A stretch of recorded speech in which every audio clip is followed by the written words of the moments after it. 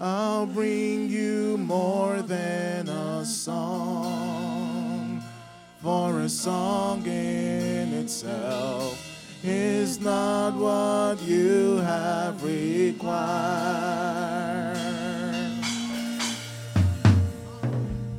You search much deeper within, through the way things appear. You're looking into my heart. I'm coming back, oh Lord. I'm coming back to the heart of worship, 'cause it's all about you. It's all about you, Jesus. I'm sorry, Lord, for the thing I've made, 'cause it's all about you. It's all about you, Jesus. It's all about you. It's all about you. Oh Lord, it's all about you. It's all about you. It's all about you. It's all about you. Oh Lord, it's all about you. It's all about you, Lord. It's all about you.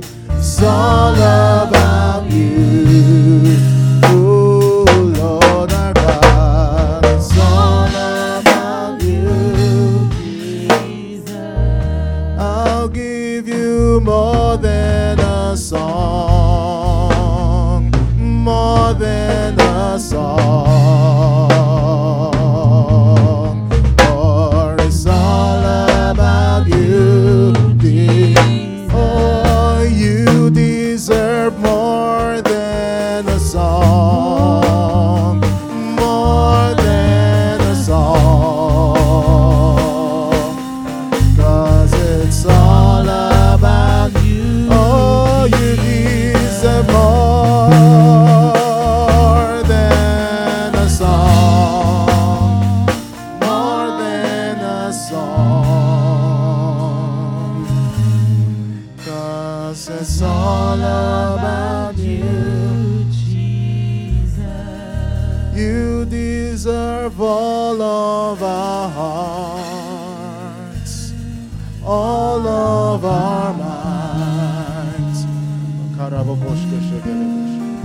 It's all about you, Jesus. You deserve all that we are, all that we are. All about you, Jesus.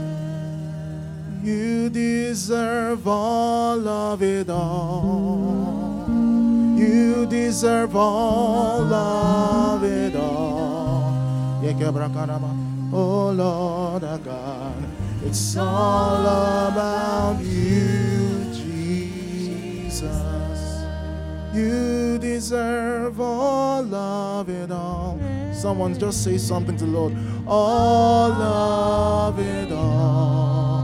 Oh Lord our God, it's all about you, Jesus. Now make it personal. You deserve all of my praise, all of my praise, oh Lord, 'cause it's all about you, Jesus. It's all about you. It's all about you. It's all about you, Jesus. It's It's all about you. It's all about you. It's all about you, Jesus. While we are still in the meditative mood, the worship leader, our elder, while she was leading, said something. If it were not for what God had done, where would we be? It doesn't matter how we started this year. The truth is, irrespective of the plans that you and I had, the enemy also had plans. But the plans of the Lord has prevailed so far. If it were not for his mercies, where would we have been? But his mercies are new every morning. And so we give God all the praise. Father, we are before your presence, recognizing your lordship, acknowledging that you are the one who has taken us out of the pit, and you have placed our feet on your rock to stay. Upon whom can we ascribe all this glory to, except the one who is highly lifted up, seated above the heavens? So we magnify you and exalt you. We praise you. We give you praise. We give you glory. We honor you. We magnify your holy name. We thank you for your mercies. In the good times and the bad times, you never disappoint. You never leave us nor forsake us. You said you will be with us even unto the end of the age. You will not leave us as orphans. So, Father, we have this praise in our hearts, giving you all the glory and all the honor. Thanking you for each passing moment, knowing that you are the Lord of our lives, the God of our days and the God of our nights. Oh, Father, we thank you. We bless your name. We give you all the glory, all the honor. It's all about you, Jesus. You deserve all of our praise.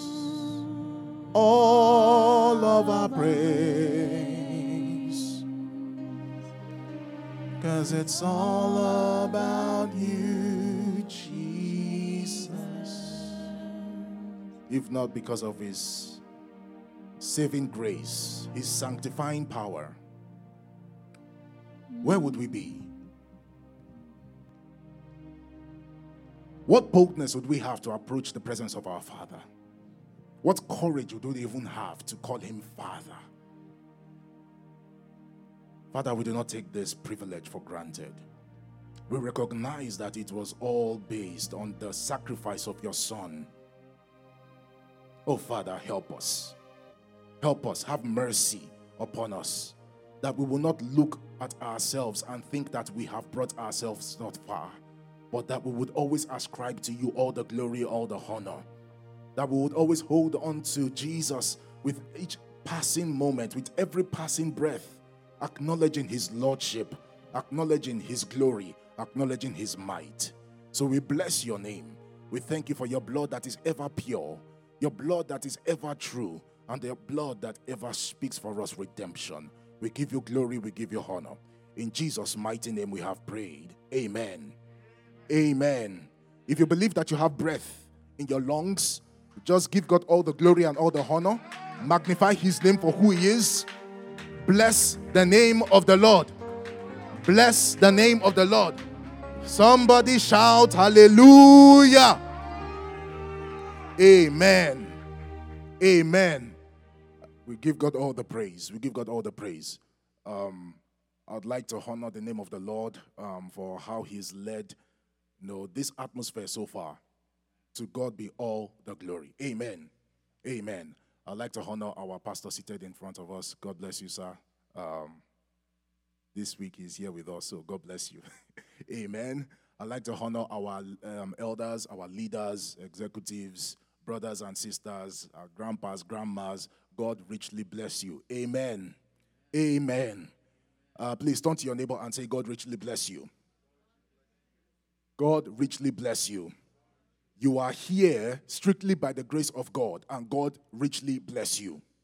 Amen. Amen. If the person by your left-hand side or your right-hand side wasn't excited to hear that God richly blessed them, turn to your other neighbor and say, God richly bless you. I don't know what that guy is doing or what that guy is saying. I don't understand what they are doing. But it seems you are a better person to talk to. And if nobody is responding, just lay your hands on your head. God bless me. God bless me real good. I mean, I looked at the mirror. I said, but I'll still say, God richly bless me. Amen. Amen. You know, sometimes some mirrors lie. Turn to your neighbor and say, the mirror wasn't really lying. Amen. Amen. Amen. We give God all the praise for the opportunity that He has given us to be in His presence, because it is always strictly by His grace and His mercy. And for the past few weeks, we have been dealing with the new topic, a royal priesthood. A royal priesthood. A few weeks ago, we were taught Christ the new priesthood. Last week, our pastor, taught us about what it means to walk in that place of putting on the garment of praise. Amen. Please, if you missed that message, I plead with you, this series builds on itself. Take the time to go listen to it. Amen. Amen. It will minister to you.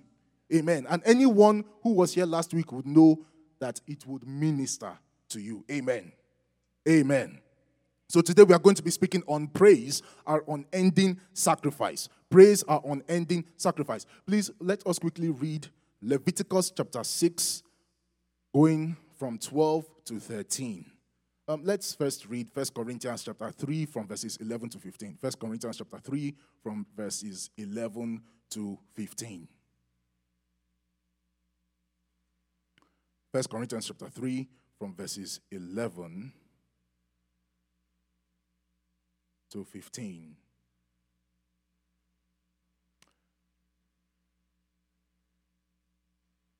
Are we there? Praise the Lord. Praise the Lord. So we'll quickly read this together. It says, "For other foundation can no man lay than that is laid, which is Jesus Christ. Now, if any man build upon this foundation gold, silver, precious stones, wood, hay, stubble, every man's work shall be made manifest, for the day shall declare it." Someone turn to your neighbor and say, I am building something. You are building something. Because it shall be revealed by fire, and the fire shall try every man's work, what sort it is. If any man's work abide, which he hath built thereupon, he shall receive a reward. In other words, what he's saying there is, if your work exists after passing through fire, you shall receive a reward. But he says this, if any man's work abide, which he had built thereupon, he shall receive a reward. If any man's work shall be burned, he shall suffer loss. But he himself shall be saved, yet so as by fire.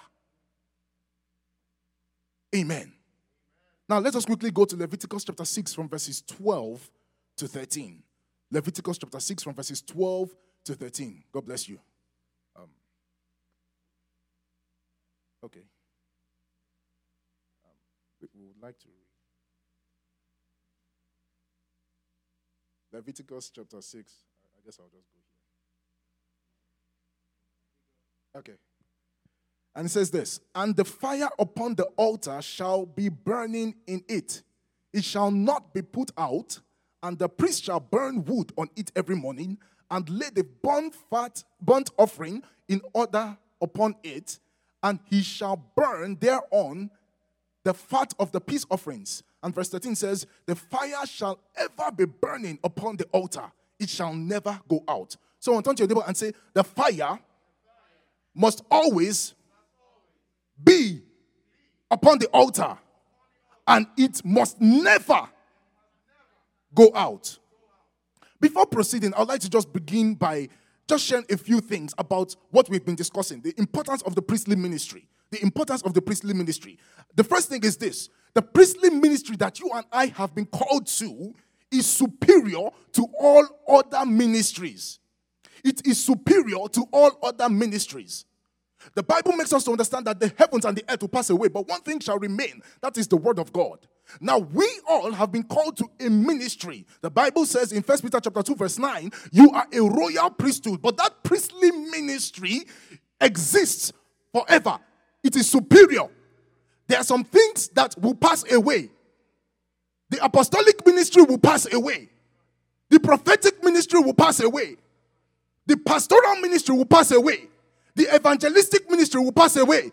The teaching ministry will pass away. But there is a ministry that you and I have been called to that will exist from now to eternity. And that is called this priestly ministry. So what we are trying to do here is show you the importance of what we are talking about. It is not about the things that we do that people see. It's not about the ministries that we see. It's about what God has instituted. He said, I shall make them a kingdom of priests. A kingdom of priests. So we have been called to an eternal scope, an eternal ministry that will exist, but it is in this framework that God has instituted that we can only function. And that is what? Serving as priests in his kingdom. So it is one thing for you and I to wake up and say, we want to do some things in the church. And it is another thing for us to come to the realization that we have been called to a place of servitude unto God. Now, think about this.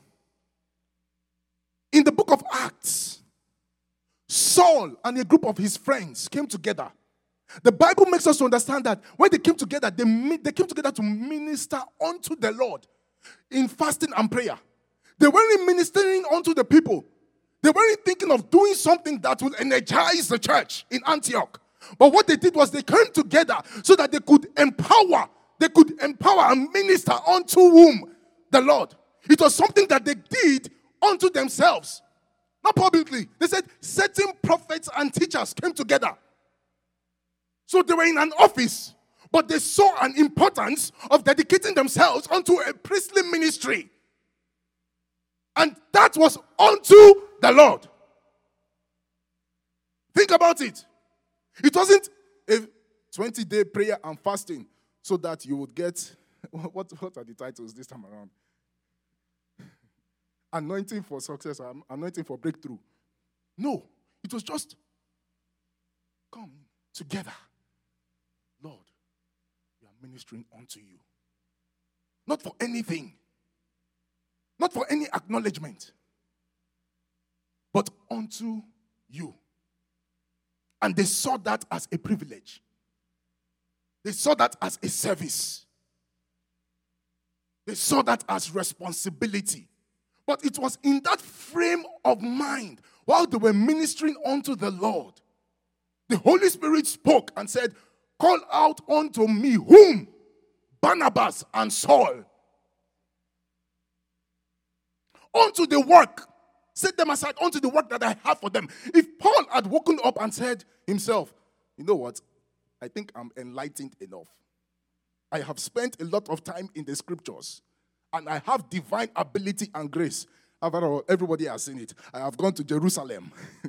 I have taken my revelation to the apostles. And they have recognized that I am empowered. I think it's time for me to set out on my ministry. Do you think you and I would have heard about Paul? It was something that God initiated, but it was in the place of ministering unto the Lord. Someone tell your neighbor, I am a minister unto the Lord. A minister unto the Lord. So the first thing is this, it is a superior priesthood. Now, if you read Hebrews chapter 10 from verses 12 to 15, Hebrews chapter 10 from verses 12 to 15, it says this, but this man, after he had offered one sacrifice for sins forever, sat down at the right hand of God from that time, waiting till his enemies are made his footstool, for by one offering he has perfected forever those who are being sanctified. His offering was just one time, but that single offering was perfect. But it perfects those who are in the place of consistent sanctification. So, the priestly ministry is a place of consistent sanctification. You have been perfected, but you are consistently sanctified in that place of perfection. Amen. Now, the second thing is this. It is superior to other types of priesthoods. It is important for us to understand that there are other priesthoods. It is superior to the Levitical priesthood. It is superior to even what we term as satanic priesthoods. We can see that vividly in what he did, in what Elijah did when he encountered the prophet of Saul. In 1 Kings chapter 18, verses 20 to 14, when you read it, you see that Elijah came and said, let the God that answers by fire, let him be God. But if you look at what he did was he initiated the altar of sacrifice, which is a very priestly ministry. And in that very episode, you see that there was a battle between, you could say between gods, but it wasn't really between gods. It wasn't a battle. It was God just showing his supremacy and his dominance. And we see here that it is superior to other priesthoods. Turn to your neighbor and say, we have a superior ministry. We have a superior ministry. The third thing, remember I'm still talking about the importance of the priestly ministry. Importance of the priestly ministry. It gives special immunity from judgment. It gives special immunity from judgment. Now, in Numbers chapter 12, verses 1 to 2, Numbers chapter 12, verses 1 to 2, Aaron and Miriam opposed Moses. They opposed him because he went and he married someone else, someone that he was not supposed to marry, a Cushite. And then they were upset with him. But how many of us know that only one person got instant judgment? Who was that? Miriam. She became leprous. Now, it was both Aaron and Miriam that opposed Moses. But only Miriam got instant judgment. Now, let us even go back to the beginning. When Moses was on the mountain waiting on the Lord for the 10 commandments. What did Aaron do? He was the primary instigator. He took the gold from the women. He made an idol of calf. But he was not among the 3,000 people that died. Moses interceded for him. But you see something, that Aaron was the high priest. So it made him immune from judgment. Now, I'm not saying as high priest he could have done anything. No. I'm saying because of his position, he was immune. Now, when you look at Numbers chapter 20, verse 28, the same day that Aaron removed his priestly garment and put it on his son Eleazar, immediately he died. Not the next day. Immediately he died. That was the end of his ministry. So the priestly ministry is what gives each and every one of us divine immunity from judgment. But now, it is important for us to take things very slowly. It doesn't mean you can do anything, but it gives immunity. And of course, finally, it is eternal in its scope. Eternal in its scope. When you look at Revelation chapter 5, verse 10, Revelation chapter 5, verse 10 says this. It says, and has made us unto our God kings and priests, and we shall reign on the earth. So that ministry would never end, because that is the kingdom that we have. When you look at Revelation chapter 20, verse 6, Revelation chapter 20, verse 6, it says, blessed and holy is he that had part in the first resurrection. On such the second death hath no power. But they shall be priests of God and of Christ, and shall reign with him 1,000 years. So your priestly ministry would never end. Even the robes, the description of the robes that these people wore, that John saw, all he saw was people clothed in white linen, which really was the garment of the priests. So heaven is full of priests. Amen. Amen.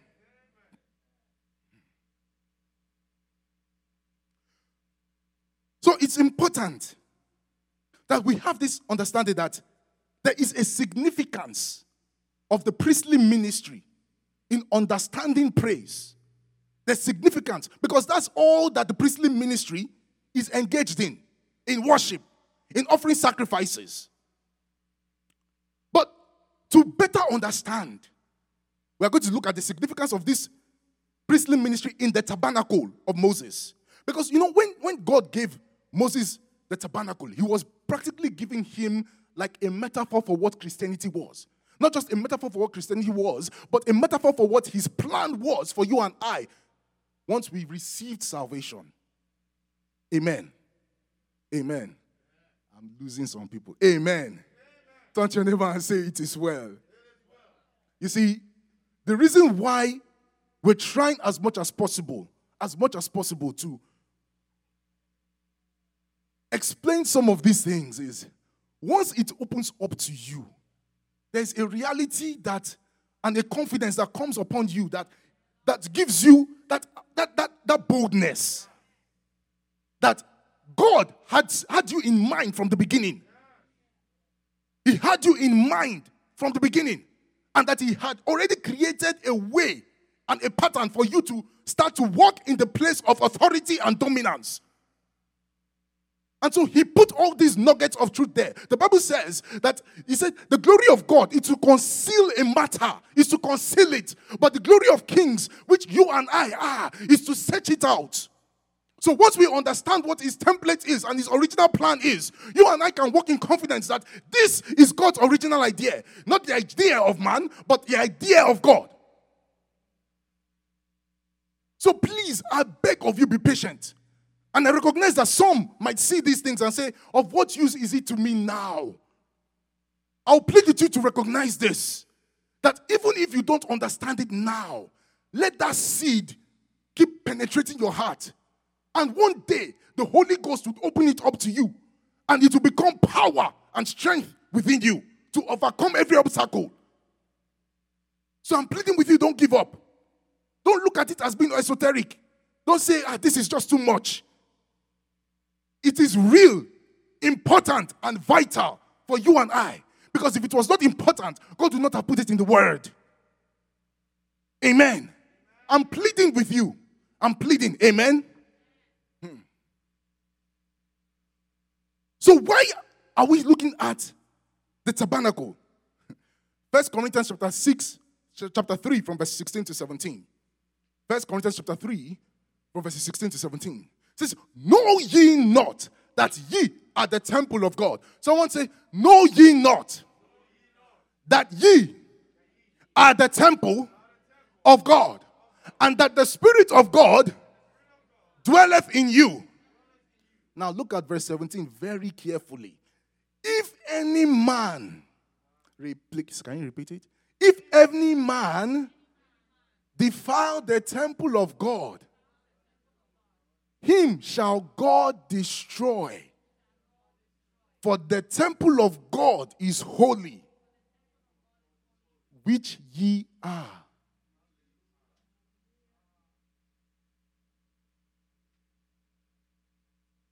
Ignorance is not an excuse in law. If you are ignorant of what you are, and you defile that which God has called holy, what does the scripture say?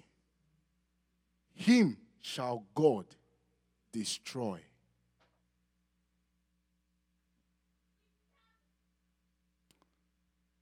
So we all have to recognize what we have, who we are, and the importance of it. Now, you will never fully understand some scriptures except in the light of the priesthood ministry. You won't. Now, take for example, 1 John chapter 5 verse 6. 1 John chapter 5 verse 6. It says this: this is he who came by water and blood, Jesus Christ. Not only water, but by water and blood. And it is the Spirit who bears witness, because the Spirit is truth. I wondered about this scripture for many years. Made no sense to me. But in the light of the tabernacle, in the light of the temple, it makes perfect sense. Take another one. 1 Peter chapter 3, verse 3. Do not let your adornment be merely outward, arranging the hair, wearing gold, or putting on fine apparel. Rather, let it be the hidden person of the heart, with the incorruptible beauty of a gentle and quiet spirit, which is precious in the sight of God. I did not understand where Peter got this from. But when you look at the temple, it makes perfect sense. In the outer court, there is nothing flamboyant. Absolutely nothing. The implements there are made of brass. But when you go into the inner court, the holy place is filled with gold. That is the place where everything is beautified with ornaments of great wealth and price. So when you look at what the Bible, the descriptions that God gives in the tabernacle, you see the reality of what God is doing and what God is saying and ascribing to each and every one of us. Amen. So looking at the tabernacle, we find out that there are three different parts to it. You have the outer court, the inner court, the Holy of Holies. The outer court, the inner court, the Holy of Holies. Now, it's been said that these three parts could also be broken down into many three parts within the Bible. You could ascribe the body, the soul, the spirit. You could ascribe the Father, the Son, the Holy Ghost. You could ascribe the three heavens. You could ascribe Jesus, the way, the truth, the life. In fact, it's been said that each of the three gates are called the way, the truth, and the life. You could ascribe different things. But we're going to be focusing on you and I being the temple of God. Why? We've just read it in 1 Corinthians chapter 3 from verses 16 to 17. Know ye not that ye are the temple? And so if you have the tabernacle, Paul is saying, do you not know that that tabernacle is speaking about you? Do you not understand that when the Bible is giving you an outer court, an inner court, or what they call the holy place, and then the Holy of Holies, he's saying that you are that temple. And if you are defiling the temple, defiling the body, defiling the mind, the soul, defiling the spirit. Can we remember what verse 17 says? Him shall.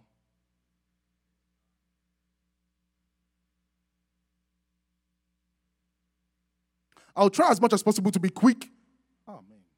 To be quick with looking at some of the items within these places and its spiritual significance for you and I as to our priestly ministry. Remember, it's always a battle of priesthoods. It's always a battle of priesthoods. But once you recognize what the priestly ministry entails, you and I will fly high. Amen.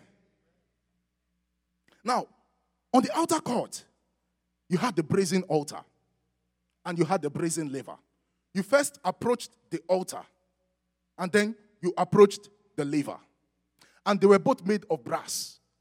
Now, in the Bible, brass symbolizes judgment. So you are placing on the altar, brazen altar, a sacrifice that is practically standing in the place of judgment. So when you are placed on that altar, you are practically saying, I am judging myself, bringing myself into the place of judgment and allowing myself to be a sacrifice.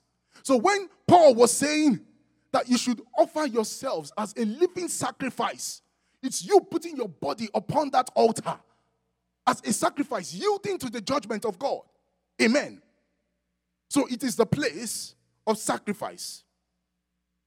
And then the brazen laver is the place of washing. Amen. It is a place where, after they had done the sacrifice and the sacrifice on the altar, and when they had even walked in the inner court, they always had to go and wash in the laver. They'd wash their hands. They'd wash their feet. And it was made of the reflective glasses of the women. So when you are looking into the laver, you are seeing yourself, seeing the impurities upon your body, and then you are taking a bath. You are washing. So it's the place where washings occur. Now, what does the brazen altar signify for you and I as Christians? It is the place where we offer our bodies as living sacrifice. But the brazen laver is the place where we surrender to the word for washing. That's why the scripture says, sanctify them by the word, by the truth. Your word is truth. You are there receiving the ministry of the word. Think about this. The offering of your body is part of the priestly ministry. When you say, I am offering my body, yielding my body to the power of the Holy Ghost, so that everything I do would be to honor him. But then, when you are washing, you are receiving the priestly ministry of the word that sanctifies the body, that sanctifies the mind, that sanctifies you as a person. Amen. Amen. Now, in the Holy of Holies, in the inner court, the inner court represents the soul. Amen? It represents the soul. You had 3 items there. You had the showbread, you had the lampstand, and you had the altar of incense. The table of showbread, the lampstand, the altar of incense. All of these were made of gold. Made of gold. Now, when you think about the showbread signified the covenant of God in salvation. The showbread was called the bread of God's presence. And beside it was also incense. Now, you have to understand this, that the first thing you approach when you enter that place, the first thing you see is the table of showbread. 12 loaves, 6 on each side, made of two parts, 6 on each side. Now, when you step in, that's what you see. And the Lord is basically saying, once you are coming into that place of holiness, I want you to focus on my covenant with you. That is what brings renewal. That is what brings change. That is what energizes your will to walk in the covenant. Because why? That is what is ever before him. So when he sees you, he sees his covenant that is ever before his presence. Amen. Amen.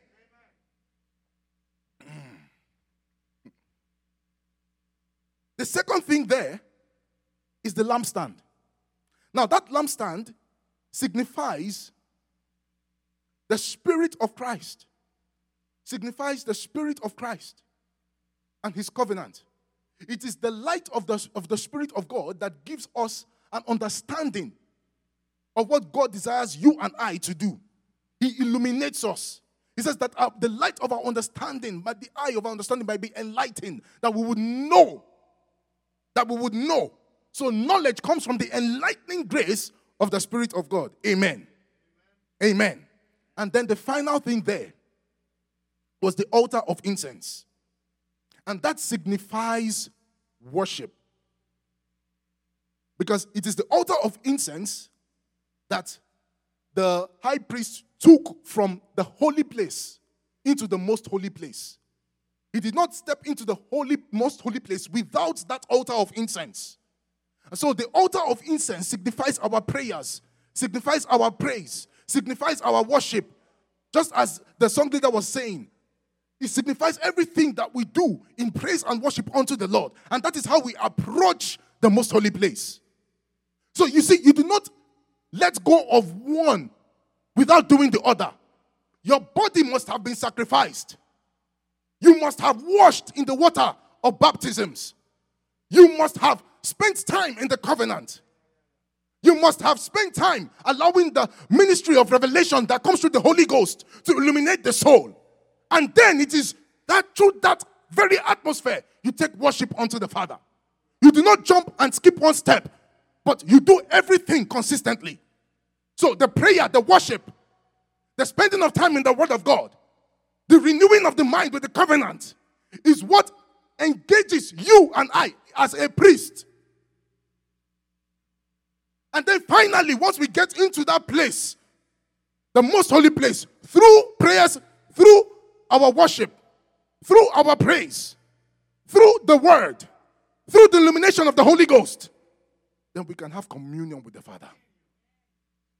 Because in that most holy place, you had the covenant, the Ark of the Covenant. Within the Ark of the Covenant, there were three things. You had the 10 commandments, 2 tablets of stone.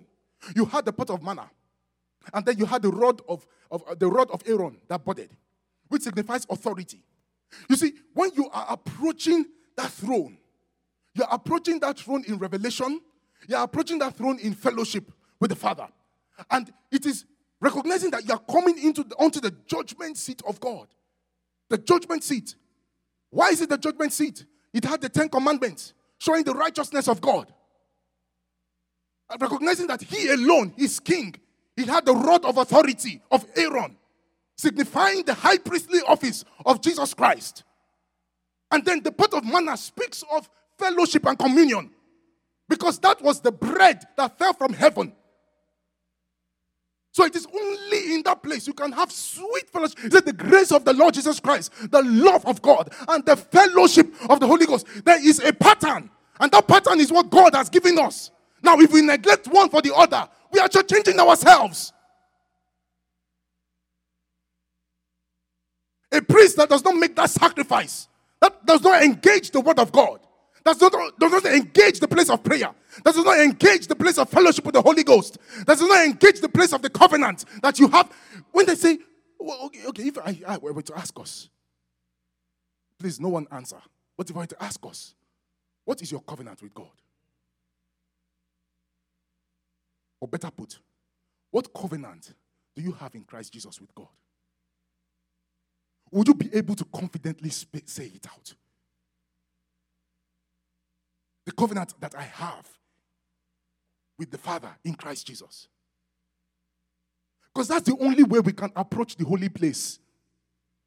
If you do not know the covenant that you have in Christ Jesus, then what else gives you confidence?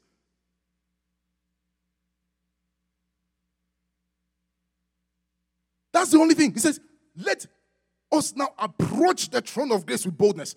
But if you do not know what gives boldness, how do you approach confidently and boldly?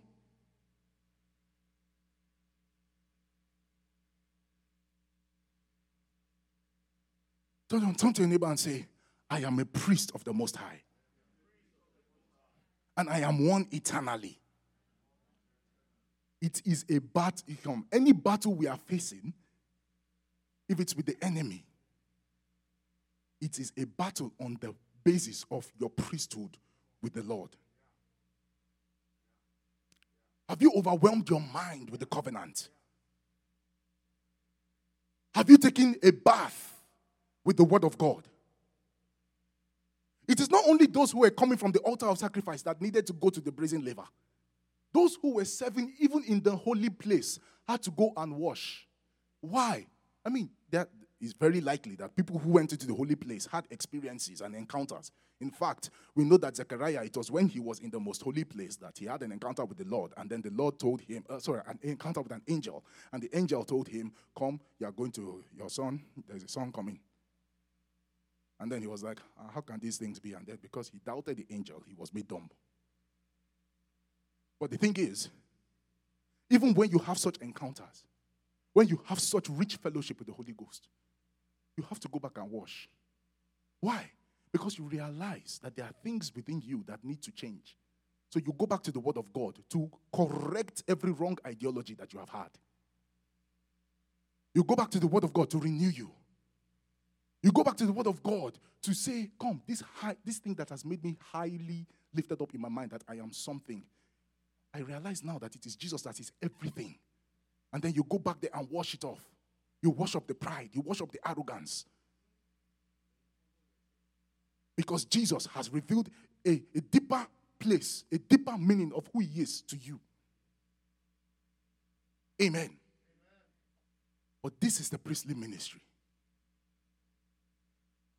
Yes, the Old Testament concealed a lot of things. But the New Testament reveals it unto us and tells us what the spiritual implications of what those things they did in the Old Testament, what it is to you and I. You and I are meant to engage the word of God, engage the place of prayer, Engage the place of praise. Engage the place of worship. Engage the place of the covenant. Engage the place of sacrifice. Amen. But remember, we said the fire must never go out. Leviticus chapter 6, verses 12 to 13 says that the fire must never go out. Never. What does fire symbolize? Symbolizes judgment. Judgment. And you can read 2 Peter chapter 3 from verses 10 to 13, where Peter talks about the end of the world, that the earth that now is would melt with fervent heat. It symbolizes purification. Psalm 12 verse 6.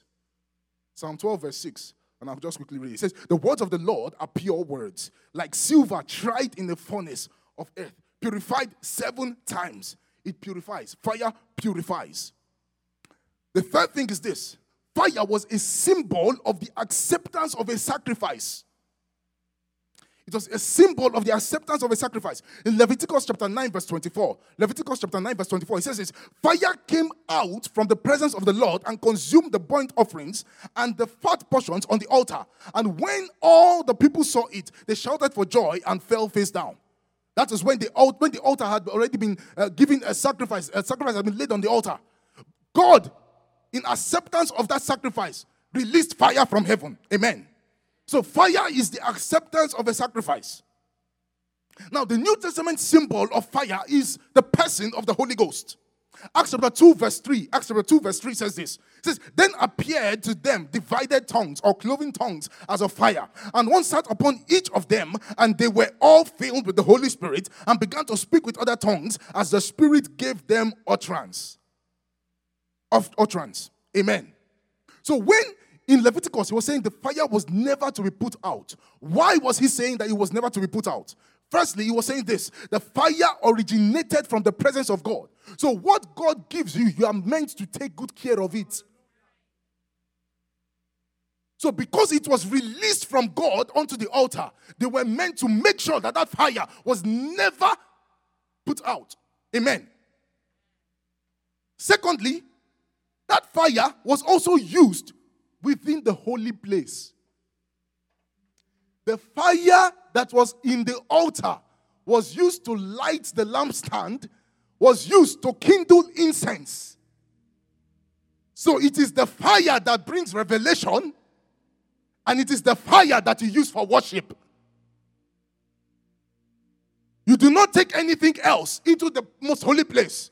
You take the fire that the Lord released at the place of sacrifice. You know, the brazen altar is the place, actually, not just the brazen altar, the brazen laver. You could also say it's the place of baptisms.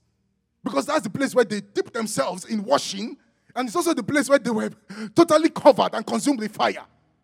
So it is that same fire that you take into the holy place. You don't take anything else. It's the fire that you take in there. So it is only the Holy Ghost and that which he gives, the illumination that he gives, that you take into the place of worship. The fire of the Holy Ghost. Look at Nadab and Abihu. Aaron's sons. Nadab and Abihu. In, I believe it is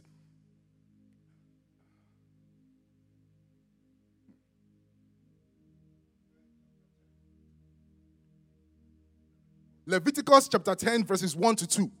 Leviticus chapter 10 verses 1 to 2. It says this. Aaron's sons,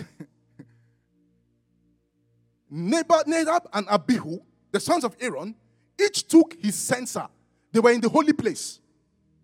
And put fire in it. Put incense on it. And offered profane fire, strange fire, before the Lord, which he had not commanded. So fire went out from the Lord and devoured them, and they died before the Lord, because they took that which was not commanded. They went into the presence of the Lord with a fire that did not proceed from the Lord. It is very important that when you and I, approach the Father, we are careful to make sure that it is the presence of the Holy Ghost that we abide with. We do not offer worship, incense, prayers using methods that are worldly. But it must always be inspired by the Spirit of God. Remember, all other ministries, they will pass away. But this priestly ministry that we have been called to, it endures forever. Endures forever. But it's in the place where we highly esteem the ministry of the Word, the Holy Spirit, the covenant, the place where we look at Him and are changed consistently. You know, it is, the Bible says that as iron sharpens iron, so does the countenance of one sharpen the other. When you are spending that time in fellowship with the Father, His countenance changes you, changes your thoughts. Now, the outer court might not change, but what changes is the inner court, that place of beauty. It begins to shine brighter and brighter, even until a perfect new day. But that fire must never go out. This is an unending ministry of praise. But it must be birthed from the place of holiness that only the Holy Ghost can give and the Word of God. Submitting to the ministry of the Word is also part of the priestly ministry. And it is not just doing it one time a week. Dedicating yourself, setting yourself apart for the Word. In worship, in praise, in prayer. These are our duties. Someone raise your hand. Say, it is my duty. It is not the duty of the pastor. It is my duty. Nobody wants to say it. It is my duty. We all have this ministry. A ministry of praise unto the Lord. Now, when you look, I'm just rounding up now. 1 Thessalonians chapter 5, verse 15 to 22. 1 Thessalonians chapter 5, from verses 15 to 22. You see, as I said, you look at the scriptures and then you see that in different ways the apostles were practically telling us what it means to be a priest and how to approach the Father in the dignity that the Father has bestowed on you. When He says He has made us perfect already, that's where we are spiritually. But here, in our actual existence, how are we applying it? That's why He says they are being sanctified unto the place of perfection. You have been perfected, but you are being sanctified, renewed unto that place of perfection. It's a place where God has given you. But you and I have to be renewed unto that place. Amen. Now, if you see this, it says, see that no one renders evil for evil. That is your action. But always pursue what is good, both for yourselves and for all. Rejoice always. Amen. Someone turn your neighbor and say, rejoice always. Rejoice always. That is praise always. And then it says, pray without ceasing. Pray without ceasing. In everything, give thanks. For this is the will of God in Christ Jesus for you. And then he goes on to say, do not quench the spirit. Don't quench the fire. Let the fire keep burning. Don't quench the spirit. When you see the spirit kindled, you hold on to that fire. Make sure that no one extinguishes it. It keeps burning because that is the only thing that you can take to the Father. The burning light of God within you. He says in Him was life. And that life was the light of men in Him. And that is the light that you and I have become. It says, ye are the light of the world. It is that fire that we take to the world and show that Jesus is alive. It is that fire that we take before His presence. But it must never go out. Amen. Never go out. Do not despise prophecies. What are prophecies? The mind of God, given by the Spirit of God. Test all things. Hold fast what is good. Abstain from every form of evil. Let us rise up on our feet. Praise is our unending sacrifice. Our unending